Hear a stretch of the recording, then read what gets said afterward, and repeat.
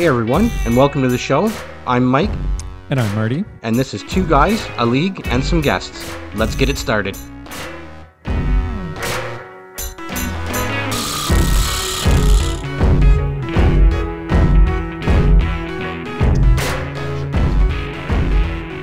Maybe a little bit of lag, but actually, something I've noticed, and I don't know why it happened, because it happened organically. Neither of us talked about it. We've completely stopped doing what we used to do for the first 2 seasons in the way we come into the show. We now do a countdown, and it's quiet. It used to be like you walked into a conversation, like we were talking and we're shooting a shit, and then all of a sudden, all right, well, you know what? Let's get the show going. We're starting now. Why did we stop doing that? I don't know. I'm neither. not quite. And I don't like it. I'm going to be honest with you. I prefer our old Okay. Listen. I don't like setting it up as a 5, 4, 3, 2, 1. I don't like that. But neither one of us said let's do this. Neither one of us said let's stop do this. So it just happened. Okay. And it's just funny. I finally fucking said something about it. And I don't like it. Hey. I like the old concept of it feels like you're walking into a conversation that 2 people are having at a bar. I love that idea. Then you know what? We go right back to it. That's the end of it. The conversation over. Well, I think we're in it now. We're in it. Right, I was just going to say, and that's what's happened. Yeah. So, folks, we are coming back to the old way that we used to come back into the show. You'll come into our show with a nice little conversation. Me and Marty just kind of spitballing, talking about the day's events. So guess what? Yeah. You're in our latest episode of Two Guys, a League, and Guest, better known as Two Galag. This is episode 17, Marty. Episode 17. So let's get to it here. Yes, it is. We've got a pretty packed episode. Brought to you by THPN and DraftKings. Let's not forget that. Of course, we don't need to lose that part. That still makes sense. We cannot forget that whatsoever. I mean, they kind of give us a little stipend there every month. So yeah, thanks a lot, guys. Appreciate it. We got a pretty packed episode for you this week. Around the boards, of course. Here we go. We've got Check My Fanny. We are going to throw a Who Are You at our listeners this week. And of course, we're going to finish everything off with Beauties and the Beast like we always do. So let's get to it, Marty. Around the boards. And I approached Marty, folks, probably about midweek last week. And listen, I'm just going to go ahead and say it here. I've been massively critical of the Oilers over the past, since we started this podcast. I get on them pretty good in regards to the goaltending, so on and so forth, changes that they need to make, culture, whatever the case may be. So you know what? I have to give credit where credit is due. We're talking about the Edmonton Oilers, of course, folks, because they're on what is it now, Marty? 13-game win streak? I think she's 13, I believe it's 13. Bloated. Which is the new record, right? It's a new Canadian record, It's up there. So you know what? I got to give them credit. So I'm going to do that right now. And we're going to go over some of the numbers like we always do. Let's get to it. Record of 42 games played, 26 wins, 15 losses, 1 in overtime for 53 points. They have a 631 points percentage, 149 goals for and 122 against. That's a plus 27 goal differential. They're third in the Pacific. This might have changed over the course of the weekend, but when I wrote this, they were third in the Pacific, 11th overall. They're ranked 5th offensively at 3.50 goals for per games played. They're ranked 12th defensively, and actually, I bet you that surprises a lot of people. They're ranked that close to the top 10 in regards to defense. That says a lot about Mr. Knobloch, and we'll get to that. Again, ranked 12th defensively at 2.90 goals against per games played. Power play, ranked 6th. Maybe a little bit surprising that it isn't kind of towards that top 3, if you will. But hey, top 10, 25.4%. Again, what's a little surprising, penalty kill, ranked 9th. So both special teams are in the top 10. It's exactly where you want to be. The others sit at 82.2% for the penalty kill. And listen, I mean, again, like I said, the run that this team's been on, it's nothing short of impressive. I mean, 13-game win streak is I mean, they have righted this ship from the slow start that they had at the beginning of the year, and they've done it in a right hurry. Not only do I have to give the actual team, the organization, their just desserts, but I also have to give Stuart Skinner his as well. I mean, I've been critical of him in the past, and rightfully so. But rightfully so, he needs to be praised in his play over the last little while. I mean, look, we for the better part of 2.5 years here, Marty, we were always talking about consistency, and they just need a guy to make the saves at the right time. Just kind of do the league average, kind of be maybe a little bit better than average, so to speak. And he's doing exactly that. He's 21-9-1 with a 2.53 goals against average and a 906 save percentage. Now, look, would you love to have a 2.21 goals against average and a sparkling like 927 save percentage? Of course, anybody does, whether that's a fantasy manager or whether that's the organization themselves. But going back to that consistency and giving the Oilers a team that is very built on offense, giving them what they need in the defensive end, and more importantly in the crease. And I'm sorry, 2.53 Marty and 906 is going to be just fine for what the Oilers need. Absolutely. I mean, last year we were talking about two goalies that were sub 900. For a fourth ranked offense, that's fine. That's fine. More than, and you know what? Yeah. They have leaned on him. They've leaned on Skinner too there this year. Like, I mean, with Campbell in the minors, they leaned on him more than they should have. And on top of all of that, he has responded well to that too. So listen, things are going well for the Oilers in the crease. Stuart Skinner is playing like a goaltender that can get them deep into the playoffs. What does the second half hold for everybody? We're going to find out. It's going to be the fun part of it. So let's see what happens. Knoblauch has brought accountability and structure to that defensive zone to go along with a record of 23-6 as a head coach. And that's one thing I have to say. I mean, I go back to something we talked about specifically, and I wish I could remember the player. I think it might have been Bouchard when Jay Woodcroft was still around. And I lambasted Woodcroft for this. He kept putting out Bouchard, and I believe it was Bouchard, after he had made an egregious mistake. He just kept putting him out there. That type of stuff, I can't pick on any specific player, but that type of stuff has ended. Knoblauch has brought accountability to that organization. And if you are not if you're not gonna be accountable for your play, he's gonna take care of that for you. The only problem is that's gonna be on the bench. So you want to be on the ice, you better be playing not only the structure that he, but it's a team concept. And that's one thing that I've found over the course of the last few weeks, watching a couple of these Edmonton games, especially on the Saturdays, you get the later game. I've been taking in a lot of the Oilers right now, and the best way I can put it, Marty, is they seem to be a more cohesive group, and that has led to a lot of things. You got your Michael McLeods now, or Mike McLeod. He's getting some secondary scoring in there. You've got Fogle getting in there. He's getting some secondary scoring in there as well. So that's helped the likes of the big guns, who, by the way, haven't had to have like 5-point and 4-point nights every night. If you go over, in particular, a guy like McDavid over the past, say, I don't know, couple weeks, let's say, maybe a handful of games, 5, 6, 7 games. He's having his usual, a 2-pointer or 3-pointer, but they're not having to rely on those big two, Draisaitl and McDavid anymore, at least in the last little while with the secondary scoring that they're getting. So that certainly helps big time over the course of everything. Never thought I'd say this about the Edmonton Oilers, but they're playing some great defensive hockey over the past couple of months. And listen, the numbers don't lie. I mean, if you go on and check all of the numbers on NHL.com, you can get all of the specifics. It's legit, man. Like, this isn't just, they're kind of getting lucky in the defensive end here. No, man, this is legit. During the 13-game win streak, no, they've allowed 1.67 goals against per 60. There's only 2 games in that 13 that they gave up 3 goals against, and there's 5 of them. There's 5 games with less than 2 goals against. So, like, I mean, listen, if this was like a little 5-game pack, I'd say, That'll win you games. you know, but you're talking about 13 games here, guys.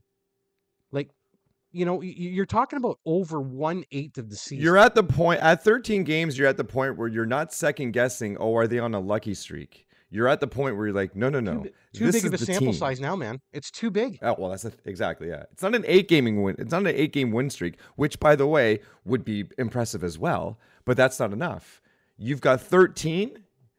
Now you're at the point, like I said, where this is who they are. This is why the secondary scoring. This is how the secondary scoring. Because if you look at them, like even the players we mentioned, they're not jumping off the stat sheets and getting you all kinds of goals and points and all that kind of stuff. They're not. But they're stepping up and they're scoring no goals. And you don't need more than that because your defense is stepping in and finishing the game for you. So that's where that balance comes in. And that's where it's important that, yes, you've got secondary scoring. It may not be the best in the league, but it's enough to win you games because your defense is so sound. So it's all about the system. All of this is about the system. And Knoblauch's system is the one that fits this team in particular extremely well. And I think like you said, it's no longer a small sample size. This isn't a lucky streak for Knoblauch. This is who they are. For me, I just find them so much more of a cohesive unit. And I know I'm somewhat repeating myself from what I said earlier. It's just you can kind of, I mean, McDavid's McDavid. I mean, there's nobody that can keep up to him. So I mean, it looks like he's kind of doing it on his own a little bit when he goes on those rushes, right? But it's just everything seems to be a little bit more balanced. The goaltending seems to have calmed down a little bit. Now look, Bouchard, are there still some defensive lapses? Yes, there are. But what I can say is that his defensive game as a whole is improving, while still not taking anything away from his offensive game. And I mean, I don't know how much more offense you want out of this kid. 11 goals, 31 assists, 42 points in 42 games. He's a point a game player right now. And listen, that Boosh bomb from the point, it's another weapon. And I'm not just talking about that in an offensive manner. Like, yes, he can score with that shot, but I mean, a lot of teams don't have that big bomb from the point like they used to in days past, right, Marty? So you're able to defend differently because a lot of teams don't have that heavy shot from the point. I mean, there's not a lot of Shea Weber's not in the league anymore. There's not a lot of these guys that do this kind of thing, and Bush is one of them. And that adds another layer to that power play. I mean, it's ridiculous as it is. But now you're going to have that forward move up just a bit to somewhat try and take that shot away from him. So again, that's just opening up more ice for your McDavids and your Draisaitl's and your Nugent Hopkins. Like him really solidifying that shot and that Boosh bomb at the point, for me, that again, like I say, it just adds another layer to that power play. You're having to think, okay, I got McDavid over here, I've got Draisaitl over here. You're always keeping an eye out for the distributor in Nugent Hopkins. Now, this guy can just let one fly and beat you. He's not just getting it on net. Yeah. We're scoring. This guy scored 11 goals so far. And listen, I have to say probably half of those have been from a bomb. So, I mean, again, it's just giving you another layer to that power play and just making these guys that much more dangerous. But, I mean, for me, overall, though, Marty, what's really making this team dangerous is their defensive play and how that has improved this 13 games is proof of that. Like, you can go right to this winning streak, forget everything else, and look at the way they're playing the game of hockey. Offense is still there. They're still getting the job done, but that was never really a worry. It was always the defensive end and the goaltending. And even the guy who's the most pessimistic out there can at the very least say that both of those things have quieted down. At the very, very least, quieted down. Me personally, I think they both improved substantially, but I mean, listen, you got the second half coming up. I mean, teams are going to be fighting and scratching and clawing here in the second half, so there's no easy games. Like there never really is, but like this is go time now. Like the teams that need to fight and get back into a playoff spot, they're all over it. The teams that are in, they're fighting to stay there. So it is going to be one hell of an interesting second half. The Oilers have their work cut out for them, but over this past 13 games, they have put themselves from us questioning, are they going to be able to get a wild card and get into this playoffs, to now, I mean, all the Oilers need to do is Who's stopping continue playing at a reasonable pace. And I mean, they're in comfortably. I mean, we're talking about a top 3. We're not even talking wild card anymore. So for me, this 13-game winning streak has done a lot for this Oilers team. Obviously, nothing short of just getting them up in the standings, but there's a lot of underlying things here. I think that both players, management, organization, fan base can be extremely, extremely happy about. And I'm not just talking about the actual 13-game win streak. I think there's a lot of layers here that the fan base can be quite happy and proud of, for that matter. And honestly, you kind of said it best earlier on in this segment where we're talking about Knoblauch specifically, and the kind of stuff that he's brought, that that accountability, and that really resonates with this team. And it reminded me that a few weeks back, I actually ran a poll on our Twitter feed, and the poll was basically, do fans think that it's the coach, the players, or both that have really turned this thing around? And the consensus at the time was both. And I have to I respectfully disagree, then and now, because to me, it's the coach.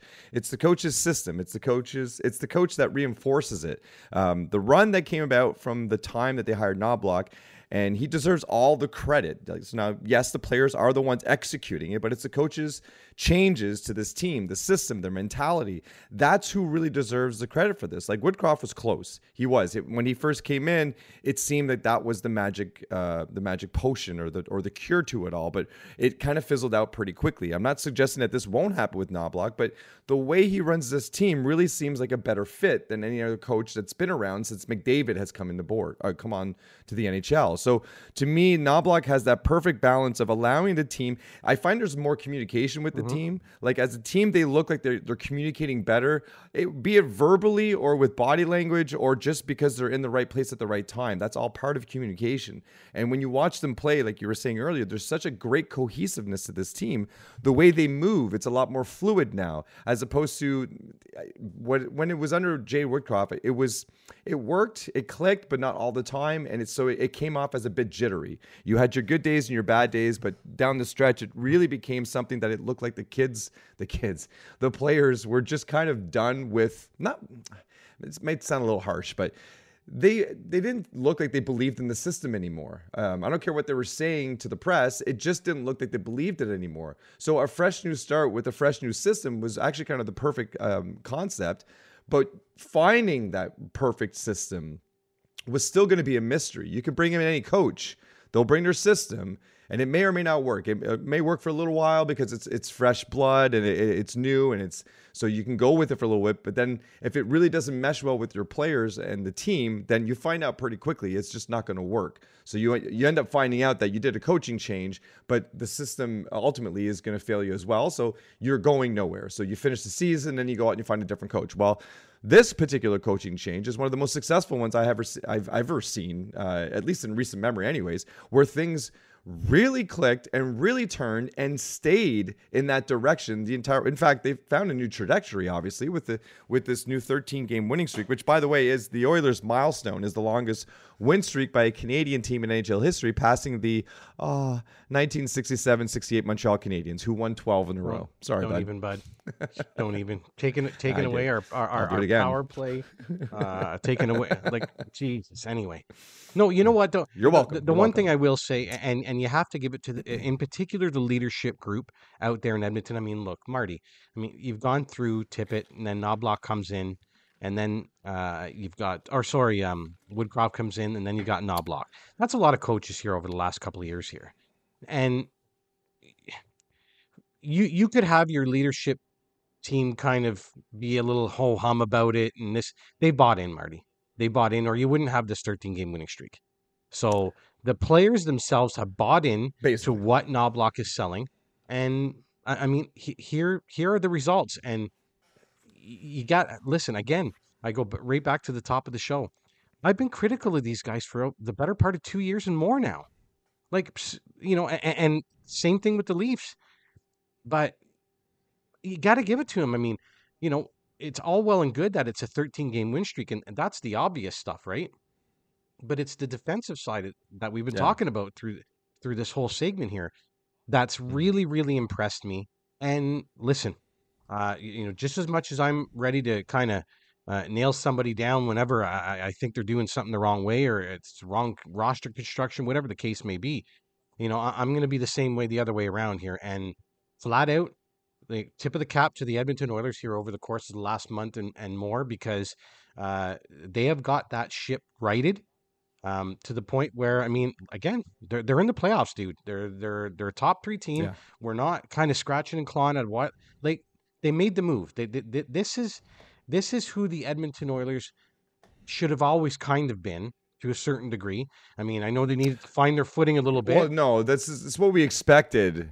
Absolutely, it's what we expected them coming out of the gate, because they weren't nowhere near any of these kinds of numbers out of the gates, and that was part of the frustration, the disappointment in the early goings for this team. Like, you got to remember, like, and we talked about the numbers at the beginning of the at the beginning of the segment with Stuart Skinner. It doesn't come out right now at 253, 906. Okay, that's good. It's impressive. It's enough to win, especially on a team like this. And you talk about 12th for the goals against per game, and then you talk about 9th penalty kill, 82.2, and even 6th at 25.4 on the power play. Whereas, last year they just were so head and shoulders above everybody else on the power play.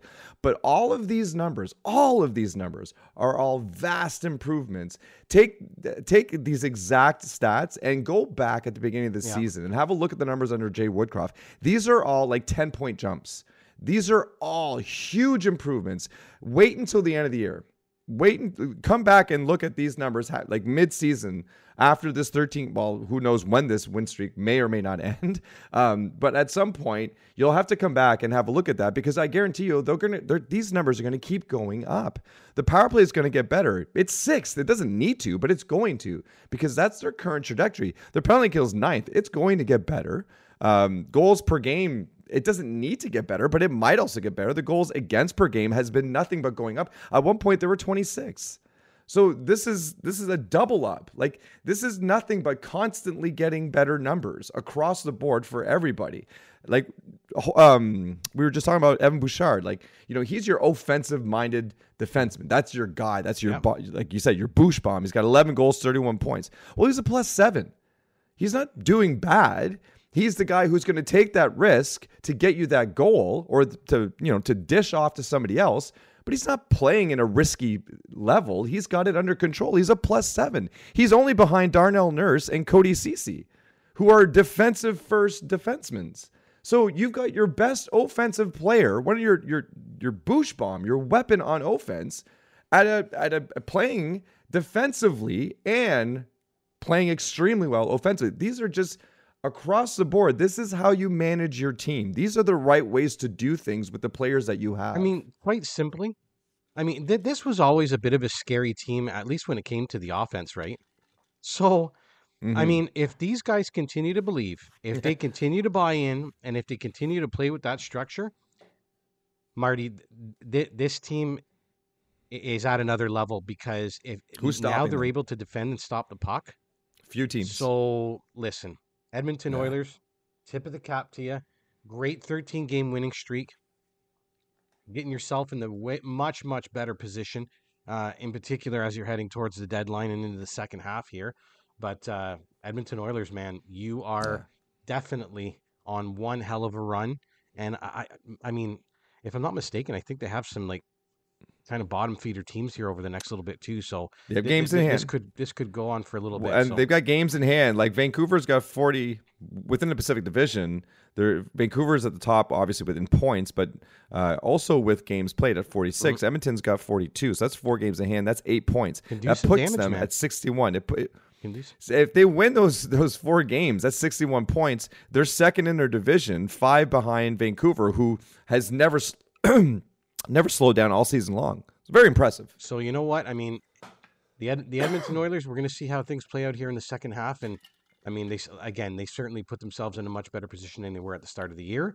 Unless there's anything else that you wanted to add to the Oilers, Marty. Moving on. The big news over the weekend was Patrick Waugh taking over for Lane Lambert on the island. And I tell you what, I'm going to go over the numbers here. We're going to get right into it.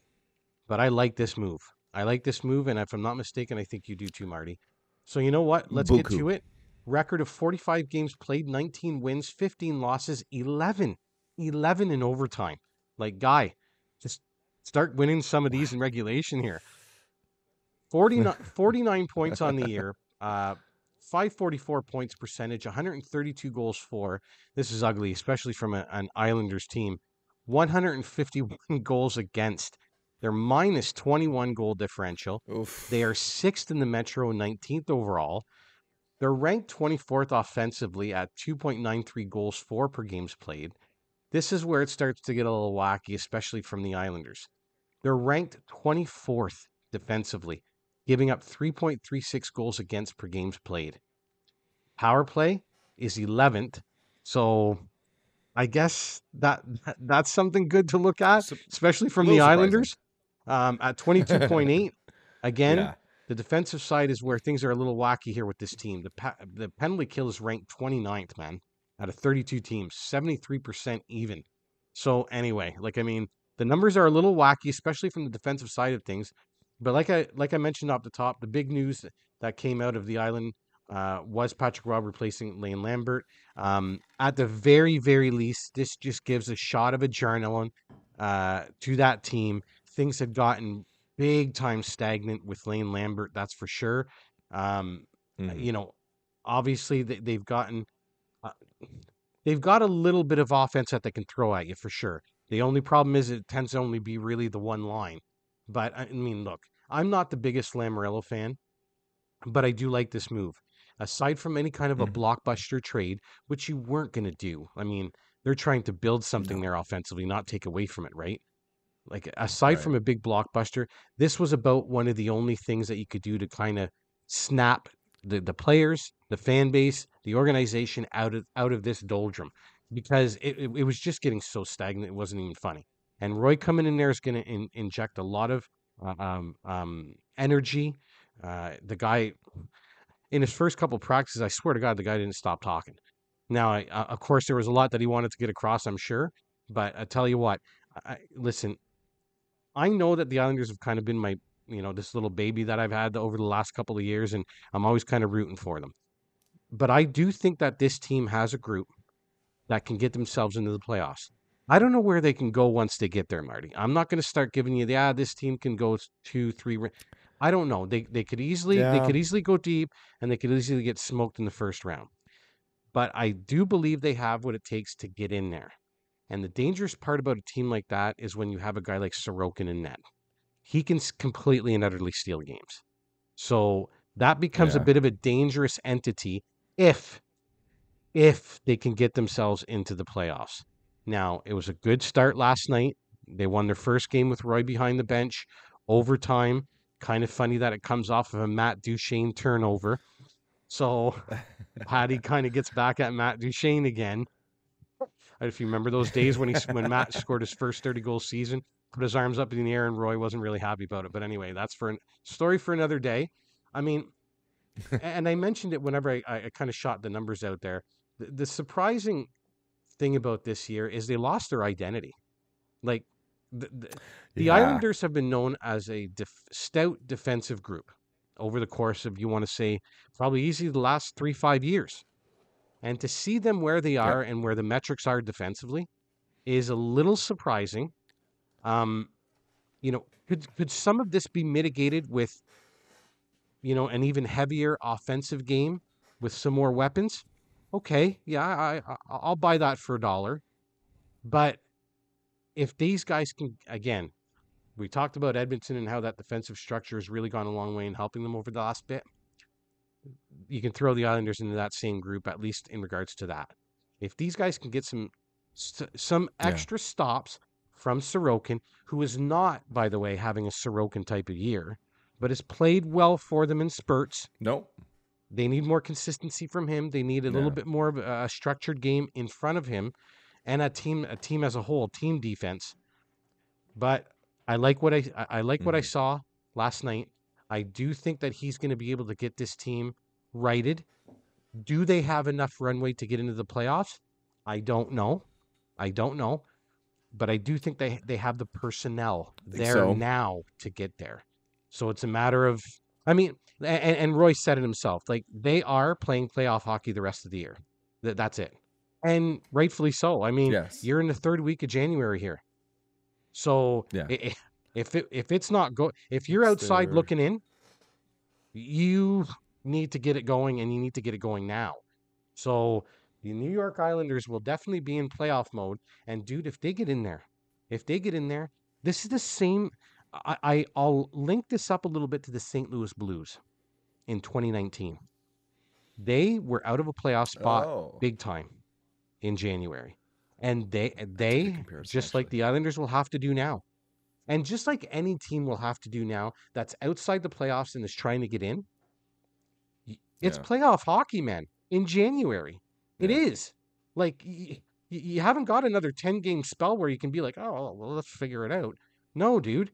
Like, we're what? We're like 44, an average of what? 44, 43 games into the season here. Some teams upwards of 46, I think you said it earlier. So we're coming Yeah. up to the 50 point here, folks. By the end of the week, some teams are going to be pushing up against that 50 Yeah. games. It's go. It's time. Well, Tampa's already at 47. So yeah. to get back to the Islanders, Roy definitely has the right idea. Every last little game, including last night, is playoff hockey for these guys. And I'll tell you, and again, going back to them having a little bit of an offensive game, they do have some weapons. Barzal, 12, 34 for 46 and 44 games. Oh, yeah. Dobson on the back end, 639 for 45 and 45. Horvat, 18, 24 for 42 and 44. Like, you're getting pretty close to some. And yeah, I am going to give a little bit of love to my friend Brock Nelson. 20 goals. Do it. You I have to. to. I have to. The guy hits 20 goals. 20 goals in the National Hockey League is nothing God to damn sneeze it. at. So regardless of how I feel about the guy, 20 At goals, the halfway mark, too. 20 goals. Brock Nelson, sweet job. Wish you weren't doing as well as you were, but hey, that's a conversation for another day. So they can provide some offense. They just need a little stop here or two on that defensive side, and if they can shore that up a little bit, they're going to start winning hockey games. Are they going to win enough to get to the playoffs again? I don't know. But hopefully for them, Roy's going to give them that new coach bump that, most of these teams do get.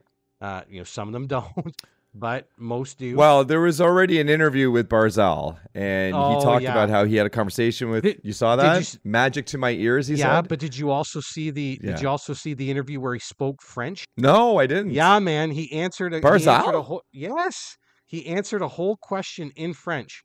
Holy shit! And a lot, to kind of piggyback on what you're saying here, I think I don't think anybody hated Lambert. No, and he was quick to say that. But some players work better with certain coaches than others. And I think Barzal is quite happy to see Patty Roy behind the bench. Well, one thing that Barzal did talk about that he enjoyed that Patrick Roy has already talked about that he's bringing to this team is puck possession. And that's the big thing for Patrick Roy is that he wants to control the puck all the time, obviously. I mean, if you own the puck, the team can't score.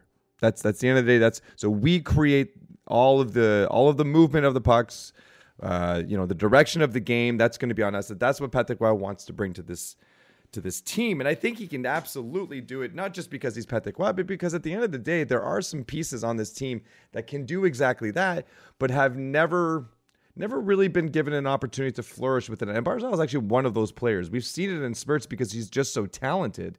But he's always been suffocated by the fact that this is a defensive-minded team first, and that's Lou Lamoriello. That's his blueprint. That's what he wants to work with. Well, I think Lamoriello has seen enough that's just not enough to work in this type of NHL. Kudos to him for actually looking outside of his box and seeing that, no, this is not working, and we need to do this if we want to hope in hell of anything this year. So, it's funny because we were just sitting here praising Knobloch for being the right coach to turn the ship around. Seems like Demers believes full-blown that Roy can do the same thing. And honestly, I think he can too. I think Patrick Roy knows more about how to play the game than most NHL coaches out there who currently have jobs. Like, his resume doesn't do his hockey IQ justice, even though it's a really impressive resume. Patrick Roy is a different breed of hockey. You're talking about the greatest of the greats. So now you're in the mix. Marty? You know what, Marty? He's a winner. That's it. He's a winner. He's won as a player. He's won as a coach, both in the National Hockey League and in junior. Like, I guess what I'm trying for me, it's really, really hard to bet against him. Do you know what I mean? You can think however you want about Patty Roy. If you're a Habs fan, you hate the night that he, went over to Ronald Corey and basically ended I his love career it. with that. Like, you can think whatever you want. And by the way, I don't hate the guy. I really don't. Like, I mean, it was a bad night for us, but hey, my point is that Yeah. he is a winner at every level, and he's going to be again. And listen, Oh yeah. he's not You can't stop inheriting Patrick Roy. You can't stop Anaheim him. Duck. He's not inheriting the Anaheim Ducks. He's not inheriting a rebuilding team. He's inheriting a team that can do some No. damage. And Ready to go. And They've to been in the me, playoffs that's recently, so and to me that's going to be the big piece for me is like this guy's coming into something that is already. Listen, do they want to be in a better spot? Sure, they do, but it's a team that can actually do some damage, and I really think Roy's I going don't to know. pull every little bit out of it. I kind of like their position right now, where they're not because they're out of the playoffs, but they're in a spot Nobody's where they're talking going to about 'em. be. Well, not only that, they're as a team, they're going to have to really play hard to not just. They're currently one game behind Tampa Bay for the final playoff spot. They're as much in it as they're out right now, and they're only out by a technicality. So there's lots of runway for them to make the playoffs, and not just make the playoffs, but still potentially find a really nice soft landing spot for them. But what I'm getting at is they've got an opportunity now to really gain some momentum at the right time with a new coach and a new system, and get excited about it and see what it can do and work out maybe some of the kinks. But I don't know. I see this as being a very smooth transition for them, and I can see them climbing into fifth, maybe even fourth spot, and putting themselves in a nice spot, and then playoffs start, and now you've got all this energy, right? Like, oh my God, they brought in the new coach and the new system, and everything's working and everything's clicking. It feels great. And, Ilya Sorokin is starting to play like Patrick Roy for some reason. Well, it's because you got Patrick Roy as a head coach, and that's probably going to rub off on him too. So the timing of everything is very exciting. There's a lot to sink your teeth in as an Islanders fan right now. And honestly, I'm fine with them. It'd be different if they were like in 13th spot. Right now, I'm looking at Montreal being a 13th spot. Like they were 45 points versus 8th spot being 53. That's a bigger hill to climb. Still doable, but that's a lot more hope than reality. This, realistically speaking, is fine. You're 2 points out of the playoff spot, but you got a game in hand. You win one game, and you might even leapfrog a couple people. So this is not going to be a difficult situation for them. They just need to embrace what's out there. And game one in the books already. Sorokin, the second, of the 3 stars of that game, he was the second star. So obviously Sorokin, energized by it as well. Barzal with 2 assists in that game. It all suggests that this is the right piece, but pump the brakes a little bit. Let's wait. Let's get a little more games under our belts and see. But I'm not saying this is the second coming of Knobloch. I'm saying he has a potential of it, though. So that's worth getting excited about. Well, and like you said, Marty, I mean, the position that they're in standing wise, thankfully things are a little bit jammy when it comes to the standings, right? So, and like you say, they're not far off, right? Like in all reality right now, Tampa Bay is sitting with the final wild card spot at 53 points. The Islanders have 51. Mm-hmm. The Islanders actually have a game in hand on the Lightning. But again, I think once they can get that defensive structure kind of, lower, they're sitting at a minus 20 goal differential right now. If you can get that kind of closer to that 0 mark a little bit here over the next couple of weeks, month and a half, kind of bring that down a little bit, you certainly have like you say, Marty, they're not out of it, not by a long shot. And I mean, I think now was the time to do it. You certainly didn't want to let things go for another, anywhere from 2 weeks to a month here with Lane Lambert. So I think they made the right move. I think they got the right guy. And I think it's the right guy for that team, as a matter of fact, as well. So, you know what? Good move on their part. I really do like the move. It's great to see Patty Roy back in the NHL. I think that's where he belongs. I mean, don't get me wrong. It is. Does great work with the junior team at Quebec. He owned them for the longest time. I think he still does. But yeah, I mean, the New York Islanders, you're not in a playoff spot right now, but you know what? That could very well be in your future here if you guys can kind of shake the rust off here a little bit and and get your game where it should have been the whole year, at least the defensive side of it anyway, and get that squared away. I think you're going to be doing some good business here over the next few weeks. So Edmonton Oilers, New York Islanders, kind of going a little bit in different directions, but both exciting times for both franchises for different reasons, obviously. But there you have it. There's our Around the Board segment for this week. We're going to obviously jump into a segment of Who Are You and get into Check My Fanny and a little bit of news with the CFHL. But first, we're going to take a small commercial break and hear a word from our sponsors, DraftKings. Bet the action on the ice with DraftKings Sportsbook. Download the app now and use code THPN. New customers can get $150 instantly in bonus bets for betting just $5 on hockey. That's code THPN only on DraftKings Sportsbook, an official sports betting partner of the NHL. The crown is yours. Bonus bets expire 168 hours after issuance. Gambling problem? Call 1-800-GAMBLER or visit www.1800gambler.net. In New York, call 877-8 HOPENY or text HOPENY 467369. In Connecticut, help is available for problem gambling. Call 888-789-7777 or visit ccpg.org. Please play responsibly. On behalf of Boot Hill Casino and Resort. 21 plus age varies by jurisdiction. Void in Ontario. Bonus bets expire 168 hours after issuance. See dkng.com/hockey for eligibility and deposit restrictions, terms, and responsible gaming resources. NHL and the NHL Shield are registered trademarks of the National Hockey League. Copyright NHL 2023. All rights reserved.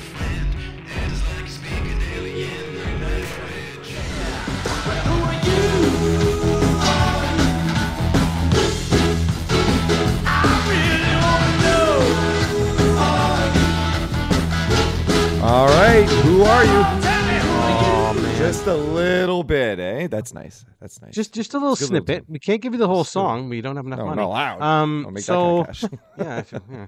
yeah, we're just a small podcast here. We're not spitting chiclets. So I think we've done one of this. Just to recap what this is. We're sort of playing it off, pretending that we're a GM and there's something that needs to be done, but what is it that needs to be done? So I will project. Wow.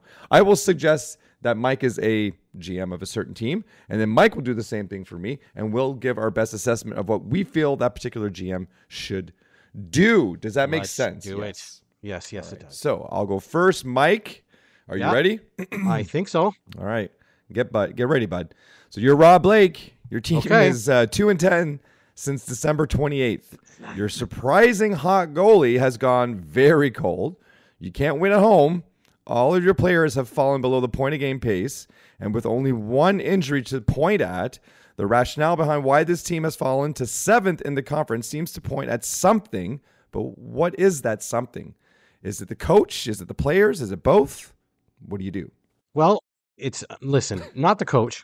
I think Todd McClellan's fine. I don't think that's going to be an issue. Does some of this lie in the players? Yes, it does. Obviously, their team play over the last little while, and in particular, the defensive play. As we know, Los Angeles is a pretty stout defensive team as well. And that's kind of gone by the wayside a little bit here. I want to say for the better part of a month. I mean, that's 3 weekish to a month kind of thing. So yes, a little bit does lie on the players. What do I do? First and foremost, as much as I went out in midseason and got Cam Talbot in the first round and Yammer. No, you didn't. You're Rob Blake. Mike did. I do think that, yes, I did in our fantasy pool. Rob Blake didn't. But if I am Rob Blake, I am going out and I am kind of poking around to see what kind of goaltending is out there. I know the type of team that I have. I know that we're kind of a nice mix of veterans and some nice youth coming in there. And I do want to shore up the goaltending. I would probably like to go out and get somebody to kind of spell Talbot, kind of be literally a 1A and a 1B, or 2 1As, 2 1Bs, however you want to look at it. Because I don't think you're going to get necessarily that quote unquote starter who would totally supplant a guy like Talbot, but I do think you can get somebody Right. that is either kind of in a tandem or can kind of, you know, if Talbot kind of sputters at all, like he has been, you have somebody that can kind of come in and spell Yeah. that. You know, I'm thinking maybe somebody. I'm kind of thinking Merzlikins, and the only reason why I'm doing that is because Columbus and the Kings have a little bit of a trade history from last year. Korpisalo going over there at the deadline with Gavrikov. Yeah. I'm thinking maybe there's some goodwill there, some open lines of communication from last year there too. So it's quite a possibility. I'm not saying specifically Merzlikins, but somebody like that. Like obviously Merzlikins doesn't Yeah. necessarily come in there and kind of scream at you like, "Oh my God, he's completely and utterly taking over the starting job. He's absolutely number one." Like it wouldn't be that kind of talk of him coming in. It would literally be kind of, okay, which one of you guys is going to take us to game one of the playoffs, or who's Yeah. going to be our starter in game one, right? Type of deal. I think that's what you kind of need, and that's what you're looking for. So, I mean, keeping this fairly long-winded, but I think you're kind of making a trade like you did last year for Korpisalo. Just kind of that, a guy that can come in. You've got a great structure when the team is playing well. You have a great defensive structure that can benefit that goaltender who's coming in. So, I think aside from that, I like the team. I like the personnel. Have they been going through a little bit of a rough patch? Yes, just about every team does throughout the course of an 82-game season. The Kings are going through theirs now. Yeah, I mean, I think you just poke around and maybe look around to see what you can get in goaltending. See if you can upgrade that a little bit. And I think that's about it, bud. And I agree. I think that might be the only thing that you need to do, because you don't want to do too much here, because you do have a good team. They've gone through stretches of being one of the best teams in the league. They've fallen recently, but I think it's pretty evident as to why. It's evident as to why they were one of the hottest goalies. It's not just their offense. Their defense, specifically Cam Talbot, was lights out for the longest of time. And it looked weird because it just didn't add up necessarily. However, take that one element away, you see what it does to this team. So they're a goalie away from being back into where they were before, which is the top 3 team or top 5 team in that conference. So that's really your missing piece right there. How much is it going to cost you? I'm not sure, but I think you hit the nail on the head. I think a guy like Merzlikins is a great place to start, because again, that's exactly what we did with Korpisalo last year, and it was honestly, it was the missing piece. It was a perfect recipe for that team, and they could have gone further last year. Even they didn't. They ran into Edmonton, and that's just what's going to happen. But still, this is the kind of recipe that spells success for a team like this. So I think you're right. I think that's the nail on the head there. And I mean, LA could conceivably go big game hunting, and they could go after a guy like, say, Jacob Markstrom. Oof, yeah. Who is kind of sort of available. We're not quite sure how Calgary feels about that, but yeah. I mean, obviously that'd be a situation though, Marty, where now you're having to move money out. Whereas with the Merzlikins things, I wonder if they could maybe massage that a little bit easier. But again, probably. I do think the Kings at some point, somewhere along the line, will upgrade their goaltending at the cost of my Cam Talbot, but it doesn't really matter since I'm not dressing him this week anyway. So it doesn't really matter. But yeah, I think the Kings go out and find themselves a little bit better goaltending, and see what that does for them as they charge towards the playoff round. Sounds good. So, Marty, you are up. Marty, who are you? You are GM Ken Holland.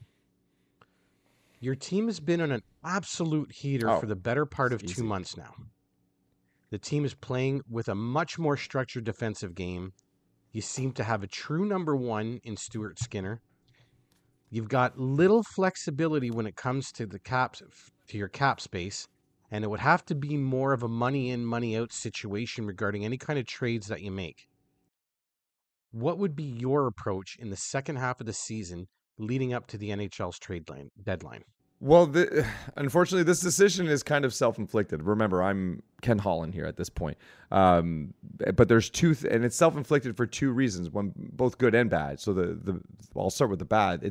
It's bad because I've painted myself into a corner. there's I don't have much flexibility at all. Like you said, money in, money out. So that really limits my ability to do too much. There's some defensive holes that I probably would like to plug, and there's a goalie hole I would probably like to, maybe not a hole so much as there's potentially a little bit of a fear there. Stuart Skinner seems to be that goalie right now. But we've seen this before. We've been down this road before, so it doesn't leave us with the biggest sense of confidence in our net. So what does that really leave you with? Well, in all honesty, I stand pat. I don't do anything because I think the best move that I could have done, I've already done it. I signed Knoblauch to 3 years, and that is the thing that makes the most sense right now. That's the way he has taken this team and the way this team has taken him on. It's almost like you went out and you did your biggest and best move already. To go out and try to do anything else, it would almost feel a little bit forced because, again, 13-game winning streak, not a small sample size. Overall, the 26-3 record, two series of 3-game losing streaks. That's his biggest blemish on his resume right now. I'm fine with that. That's a hell of a resume right now. I don't want to disrupt this. Clearly, this is working. This team has not looked this good. This team has not looked this good when we brought Woodcroft in and tried that. This team looks way better than when Jay Woodcroft came in, and we were all enamored with him when he came in. This is better. This is much better than that. So if I'm being honest, for those two reasons, you've already done your best move, which is signing that coach and making sure he feels comfortable in his position and knows he's got some sort of security. And for two, because you've already kind of handcuffed yourself year over year with all these other moves and maxing yourself out. You don't have the flexibility, because if you go out and try to do anything, you're going to get hosed. Everybody knows that. Like, no one wants to hand Edmonton Oilers anything right now. They've got McDavid, they got Draisaitl. As far as everyone's concerned, you've already should have won some cups. The fact that you're losing and not winning any cups, well, that's funny to the rest of the league. And they're kind of happy that you're losing. So you kind of leave it alone. You don't help out Goliath, right? That's not what that's not what you try to do. So yeah, I don't think you can really do anything, but more importantly, I don't think you need to. You've put yourself in the best position when you went out and got Knoblauch. Congratulations. It's a move that actually worked for Ken Holland. Congratulations. It worked. Just stand pat. Don't do anything else, please. And just look forward to the future, because I don't know how much longer this winning streak's going to go on. Quite frankly, there's a part of me that wishes it would just end, just so we can kind of come back to earth a little bit and then maybe start a new one and just keep winning. But we'll see. Doesn't matter. Stand pat. Don't do anything. That's my advice. Fully agree with the assessment.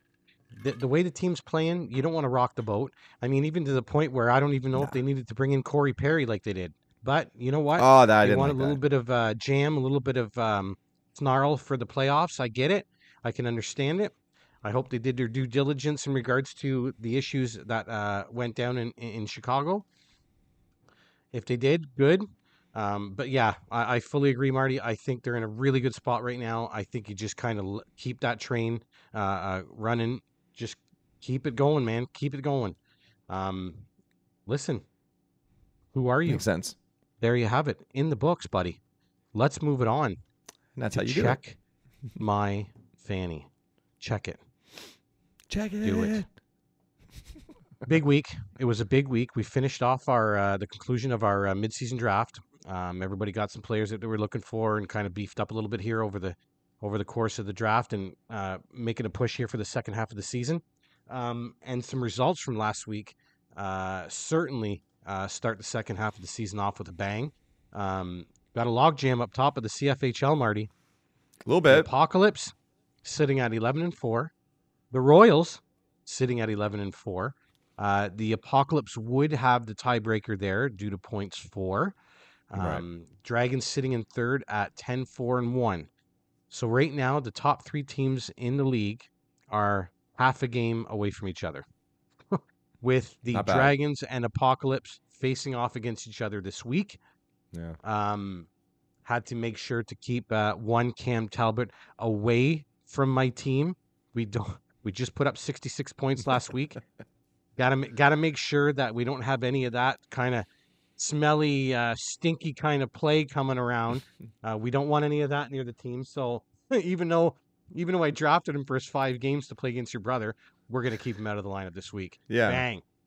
So Pawn Hogs It's probably the right move. lost their week, so they're down to 7-7-1. The Cougars took that matchup against the Pawn Hogs. They upped their record to 6-9. Buccaneers sit at 4-10-1. The Demons at 5-9-1, and the Brigands bringing up the rear at 3-10-2 in a full rebuild. You're welcome. We've got some nice pieces in net though, Yes. and that's something I'm sure we'll get into over the next few weeks as well.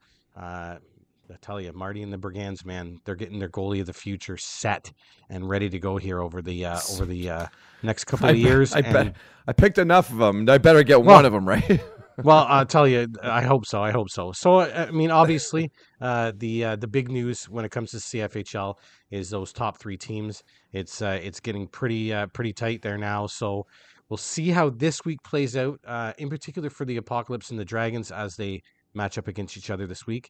And we'll see how the Royals can fare against, I believe, the Demons this week. So let's see how things play out over the course of the week and see what the results are leading into week. Well, actually, this is a more than a week. This is like a week and a half for us. It's a bit, yeah. So it's an extended week. It's basically going to be 2 weeks, but there's only like a week and a half worth of games. So it's our extended week of the season. We have one every year.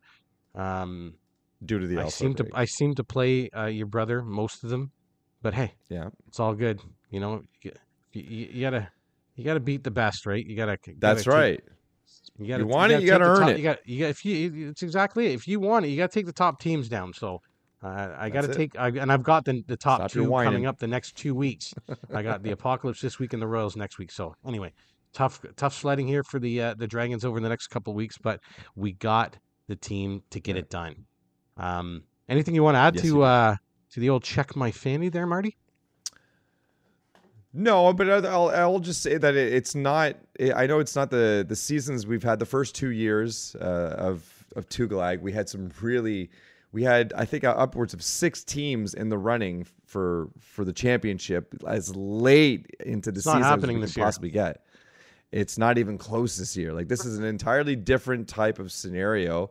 I'm hoping it's a one and done. I hope this season happens, and I myself, I can see Tom taking a big leap as well. The Buccaneers doesn't make any sense to me. They have a very good team. They drafted well. They've got great goaltending. They've got great players. I don't understand what happened there.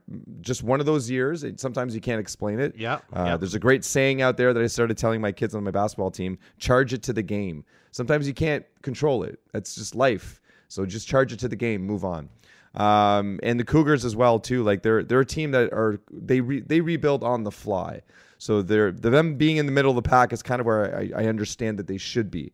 And then you got the Pawn Hogs, who I think should be better than what their record is showing. So I think next year you'll have Brigands and Demons and Pawn Hogs all competing a lot harder than they are this year. So add 3 more teams to the mix, and I think next year's going to be a little bit more exciting in that sense. And then there's your 6, right? So, but yeah, exactly. You are right. I mean, we've been pretty deep with contending teams over the past 2 years, like you mentioned, and 2. I mean, you throw the Pawn Hogs in there if you want. They're at 500, 7-7-1. So you can, 3 big time contending teams. You can maybe throw the Pawn Hogs. If you're going to throw the Pawn Hogs, you could almost throw the Cougars in there as well, even though they are a losing record. If you're throwing Pawn Hogs, you're throwing Cougars, but it's definitely not like the other years in the past where those 6 teams were legitimately within arm's reach. Yeah, winning records too. Winning records as well. So. Yeah, exactly. So yeah, interesting. And there is all right. So we're gonna move on to the Beauties and the Beast and the Beast. Oh, just waiting for that lag. Oh yes, yeah. That's what lag will give you, eh? Just for the fans who are listening right now, both Mike and I live in the country, and it is snowing right now. So that'll do some wonders to the internet. Yeah. So it does wonders for our speech. If we really didn't get to the Beauties and the Beast, we're saying it now. Beauties and Beast. All right. There you go. Good. Let's do this. You go first, Mike. All right, let's get this done. I have as my first beauty this week. I believe the Demons picked him up in the mid-season. We're talking about Brock Faber, Minnesota defenseman who plays 31 minutes a friggin' night every second night. Let's give you the numbers here on Brock Faber. 45 games played, 3 goals, 22 assists, 25 points, +3. He's playing 24-41 time on ice a night. That's as a 21-year-old, by the way. 9 points in his last 10, 5 in his last 5. Kid's logging huge minutes right now for the Wild this year. And with the news of captain Jared Spurgeon gone for the year, his ice time is actually going to climb here over the second half of the season. My God. Something that the coaching staff and management will need to make sure that they mitigate. I'm not saying that you can't play the guy 24, 25, even 26 minutes. You can't be doing this 31-minute business with this 21-year-old. I understand he's full of piss and vinegar, but you also want to have him for the next few years down the road here too. So they'll need to watch that out for that. He, along with Marco Rossi and Matt Boldy, form a strong youth movement with the Wild that is sorely needed because of that dead cap space that they have going to Suter and Parise, right? So they need this youth. They need this youth to do well and perform, and they have been. So good on them. Currently deployed on the team's top pair, and he's also playing power play 1. Listen, the kid sees the opportunity that was given to him, period. Like, it just flat out is, man. Yeah, like, that's it. Way to grab it, man. He is. And I mean, there's other guys that had the chance to do it, and he's kind of come right in and gotten the job done. And listen, they've heaped the minutes on him in a big way. Obviously, he's responded well to it. So you know what? It looks like things could continue here in the second half of the season. I can't see why not. Brock Faber, you're my first beauty this week. Beauty number 2. I'm going to try and do this without messing up. Ukko-Pekka Luukkonen, goaltender for the Buffalo Sabres. 11, 10, and 2, 2.61 goals against average, 908 save percentage, and 3 shutouts. The yearly numbers are not bad. His recent numbers are ridiculous. Yeah, 5-2 in his last 7 games. 5-2. 1.29 GAA with a 948 save percentage and 2 shutouts, bud. They were back-to-back, weren't they not? I think so. If I'm not mistaken, I believe you're right. Listen, I mean, he's really picked up his play over the last month, clearly outplaying the youngster Devin Levi. Now, listen, and that's not to shoot down Levi. He's a big part of what the Buffalo Sabres have going on. I mean, if I'm being honest, I think down the line, Levi's probably the guy. Rather than UPL. But having said that, though, the kid's making a name for himself. He's gone on little spurts like this before. I mean, look, the team's going to be hard pressed to make the playoffs, but at least they're going to kind of figure out who they move forward with, right? Like if he keeps this up, and listen, I'm not talking guys about a 1.29 GAA and 948 save percentage. He's not going to keep that up. But I mean, if he keeps playing, to anywhere near this level, Buffalo will have some sort of discussion that they're going to have. I mean, Levi's played well in spurts, so has UPL, but this little run here that he's been on has been quite something. I'll tell you that. I mean, very impressive. Can he seize the Sabres net and establish himself as the team's go-to netminder in the second half? That's going to be the big question, right? I mean, they seem to be leaning on Levi to be that guy, that guy of the future. But you know how this works out, Marty. I mean, back in the day, Jonathan Bernier was supposed to be all that in a bag of chips for the Los Angeles Kings. 11th overall, first-round pick. Yeah. Well, who won the Cups out in L.A.? It wasn't Bernier. It was Jonathan Quick, who was supposed to be the backup or not as good or as highly touted as Bernier. Well, this could be something that kind of goes in that same direction, right? I mean, Levi's seen as kind of the golden boy a little bit, but boy, oh boy, Luukkonen has definitely put his name in the hat, that's for sure. Ukko-Pekka Luukkonen, you are my second beauty this week. Okay, just got to take a big deep breath here before we get to the next 2 players because your boy's going through buyer's remorse would be the best way to put it. And the biggest reason why I'm going through buyer's remorse is because of Big Save Dave. David Riddick has come has come back to life from the AHL, and with Phoenix Copley out for the year in LA, Riddick gets promoted to the big leagues, and with Cam Talbot hitting the bed, Riddick comes in, Big Save Dave comes in and does what Big Save Dave does. He's 4-1-1. This sucks. I hate even reading this. 4-1-1, 1.58 GAA, 937 save percentage. Like, guy, for the time being, Mr. Riddick has supplanted Cam Talbot as the Kings' number one with a stellar play since the Phoenix Copley injury. He put an end to the Kings' losing streak. He's kept a firm hold on the starter's job as the Kings have responded well when Big Save Dave is in goal. McClellan has stated that he's willing to ride the hot hand, which is basically why I did not put Talbot in at all this week. Because when I heard McClellan say that, I'm like, okay, if Riddick plays well against San Jose, and it's San Jose, guys, on tonight, Monday night, so I foresee a big LA win there. You probably see Riddick again in the next game. So I'm hurting badly, to say the least. To say the least. So I know folks at home can't see this, but there are tears. He's wiping. He just wiped a tear. small as they may be, they are there. We all know the Kings are great. Have a great structure when they're playing their game, which benefits any goalie. And look, I mean, Riddick's taken over the net from Talbot, and he's reaping the benefits of that team structure. David Very Riddick, much. You are my third beauty for the week.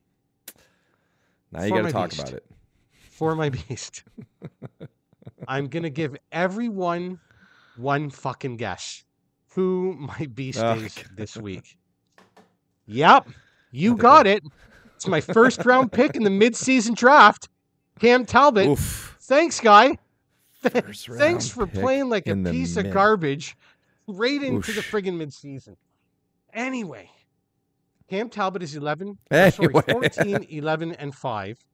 He's got a 2.43 goals against average and a 915 save percentage with 2 shutouts. You'd think that'd be pretty good, eh? But it's too bad the guy hasn't won his last 5 games. Anyway, that being said, as mentioned, Talbot has been usurped by Big Save Dave for the foreseeable future, as his dip in play over the past month has cost him the starter's role. The yearly numbers aren't so bad, but over the past month, he's 0-5 with a 3.47 goals against average and an 890 save percentage. Good Lord. Fuck. Sorry. What? He's played a fair bit this year, 30 games played compared to the last few years. He hasn't played more than 48 games in the past 6 seasons. So he's kind of getting up there, right? Can he regain the number one status in LA? Will the organization bring another goaltender in? Well, we answered those questions already. Yes, we think they're going to bring another goaltender in. And does he regain the number one status? If he does, it will be short-lived.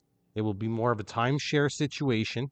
They want to keep him fresh because, obviously, after 30 games, he's starting to wear the fuck out. So Cam Talbot, you, in the same fucking week, are my first round selection in a midseason draft and my Isn't that beast amazing? for the week. Marty, over That to is you. Amazing. I don't even want to. I'm in I awe don't about know. like that sentence alone in the same week. That is insanity. That's Damn it. like I mean that's a new kind of hurt. I've never seen that kind of Damn hurt it. before. I don't think It I hurt. have. So It yeah, hurt. it's a lot of hurt. I'm hurting. Hurting. Okay, so I'll make this quickly so you can go into a corner and cry for the rest of the night. Because I'm there for you, bud. Okay, thanks, man. Appreciate it. You're welcome. Mr. Adam Fox, 3 goals, 5 assists, 8 points in 8 games, or as we like to say, 11 points in our league. So nothing to see here. Just Adam Fox doing Adam Fox things, putting up points and not just serving up apples. He's actually on pace to match his season output of 12 from last year but in 20 fewer games. Not bad. The Rangers as a whole, to me they're kind of an enigma. Like, for as great as they always are, at least for like the last 5 years, anyways. Adam Fox being at the center of all this too.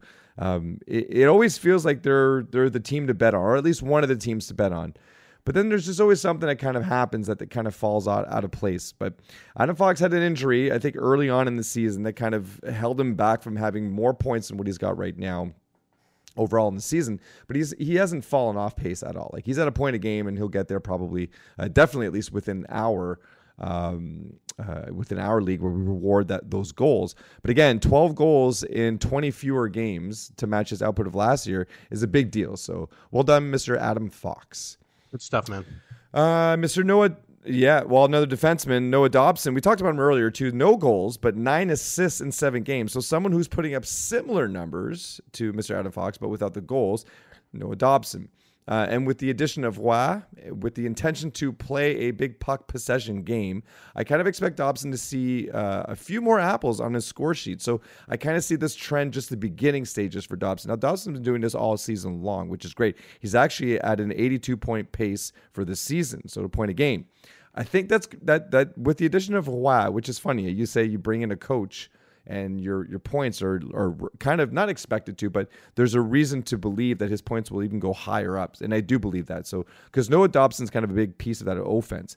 So I do expect him to potentially land, maybe he'll land at 83 in 82. Who knows? But certainly not a slowdown. So go right ahead and grab him if you don't, or just keep starting him and don't even think about it. So Noah Dobson, congratulations. Number 2 this week.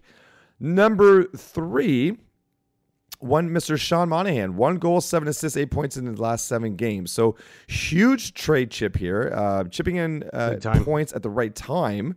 And it's been said that it's in his contract that the Canadiens will do everything in their power to trade him if the time is right and if the trade makes sense. And Sean appears to have kept his end of the agreement, not just lately, as he's had one of his most productive seasons since 2018. He will land in a higher point total than any other year he's had in between, sandwiched in between there. So some tough years in there for him, but this will be one of his better seasons for sure. So I do kind of expect him to get traded to a quality team. He'll play potentially a bigger role there, and maybe his points will continue to go up where they're going, or maybe even higher. So not a bad pickup if you can for now, and just wait it out a little bit. And the one interesting thing about Sean Monahan, and of course I'm being biased here because this is as a Habs fan, we're going to end up getting 2 first rounders for this guy. I think so. Yep. Yeah, we got the first rounder to take him away from Calgary, and I mean, look, I don't want to say we're for sure guaranteed to get a first round pick. It could be a second, but I would imagine it's like 2 seconds if it is, but.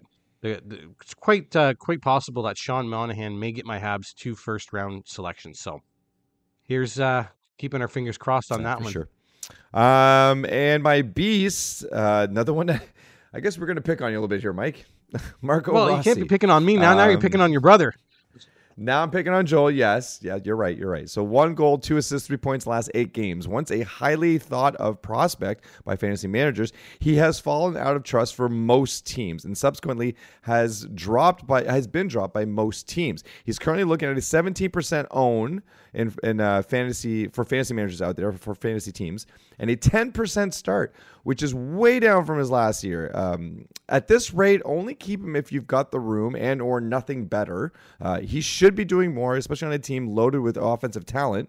And he's at the center of it all. So it's kind of a big mystery as to why he's not putting up better numbers. He's taking a huge regression right now in this season, but it is what it is for now. Like I said, like if you've got the space, go ahead, protect him. But I wouldn't hold my breath on him right now. Minnesota's kind of an enigma this year. Not sure what's going on there. I think there's something bigger at the helm, but we'll see in the years to come, or by the end of this season. I'm sure there's a lot of moves that are going to happen. Maybe Marco Rossi doesn't even end up a Minnesota Wild by the end of the season. Who knows? But for now, he's not really worth much. So sorry, Schwed. Like I'm surprised he got picked up. I really am, and I don't know why Joel went out and picked him up. Well, I mean, and look, I mean, he's building his game. He's the only thing for me is that I wish he would get a more consistent opportunity with better players. one of the biggest reasons why I let him go now. Last night he was on the first line with Kaprizov and Zuccarello, but he's been basically plying his trade on the third line with that team, getting some cups of coffee in those first two lines. It was getting to a point for me where, one, I switched over to Logan Stankoven from the Dallas organization, who's the top scorer in the AHL at the present moment. But, I mean, Rossi is building his game. For me, he needs a more consistent opportunity on those top two lines. I need to see him with actual offensive players rather than kind of this plugging business. Duard and guys like Duhaime and guys on that third line out there in Minnesota. It just, I mean, he's got more talent than that. I still believe in the kid. I still think that he can be something. Is it in Minnesota? I don't know. Is it this year? I don't know. But Marco Rossi, 3 points in the last 8 games. You'd be hoping for more from this player at this point in time, even with his stunted development due to COVID-19. Again, is this just a case where we're going to see a little bit of a late bloomer that way? Perhaps, but could be. Yep. If we're talking about right now, yeah, I could see him being a beast right now. He's certainly not. I mean, he was picked 9th overall, man. He was a 9th overall. Well, not pick just by that. His Darren. first season in the league was actually an impressive one. He did very well. It seemed like he could actually take on the assignments and do well with them. Now, this isn't his first stint on the top line. He's played with Kaprizov a couple of times before. He's had some chances, and he hasn't capitalized on them this year. And that's kind of the issue for me for him this year, is that he's not grabbing it by the horns per se. Like, he's not really doing much with his opportunities, and that's what's disappointing, because he seemed to, I don't know if it's a want thing. Maybe he wanted it more last year than he does want it right now, but anyways, for whatever the reason might be, right now just isn't the time for him. So we'll just say that for now he's a beast. But, like, again, is he what, 21? I feel like he's super 22. young. I believe he's 22 years old. Okay, so he's lots of big time. reason why your brother picked him up too was because he's got 66 career games played. I think it was 67 after last night's game there, or over the weekend. He's a future star. He fits him into the future stars. But yeah, I mean, right now, long story short, I think the hockey world would have expected a little bit more out of Marco Rossi at this point. And again, that does take into account his stunted development with COVID-19. I think we expected him to be a little bit higher than where he is right now. So, Marco Rossi, you're a beast this week, buddy. And that right there would probably be episode 17. Sure is. Obviously, we're brought to you by the Hockey Podcast Network, and of course, we want to thank our sponsor, DraftKings.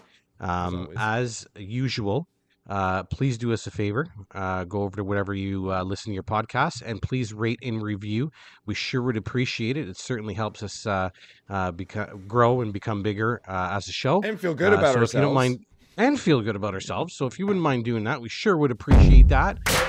And other than that, I think that's episode 17 in the bag, my friend. That's a wrap. There you are. Done deal. Easy set. Thanks to everyone out there for listening. If you are interested in reaching out to us, you can email us at 2guys.a league.and.some.guests@gmail.com. You can find our latest episodes on our website at tugalag.com, or you can follow us on Twitter for all of our info. Our handle is @2galag. That's the number 2, followed by GALAG. Thanks for listening, and until next time.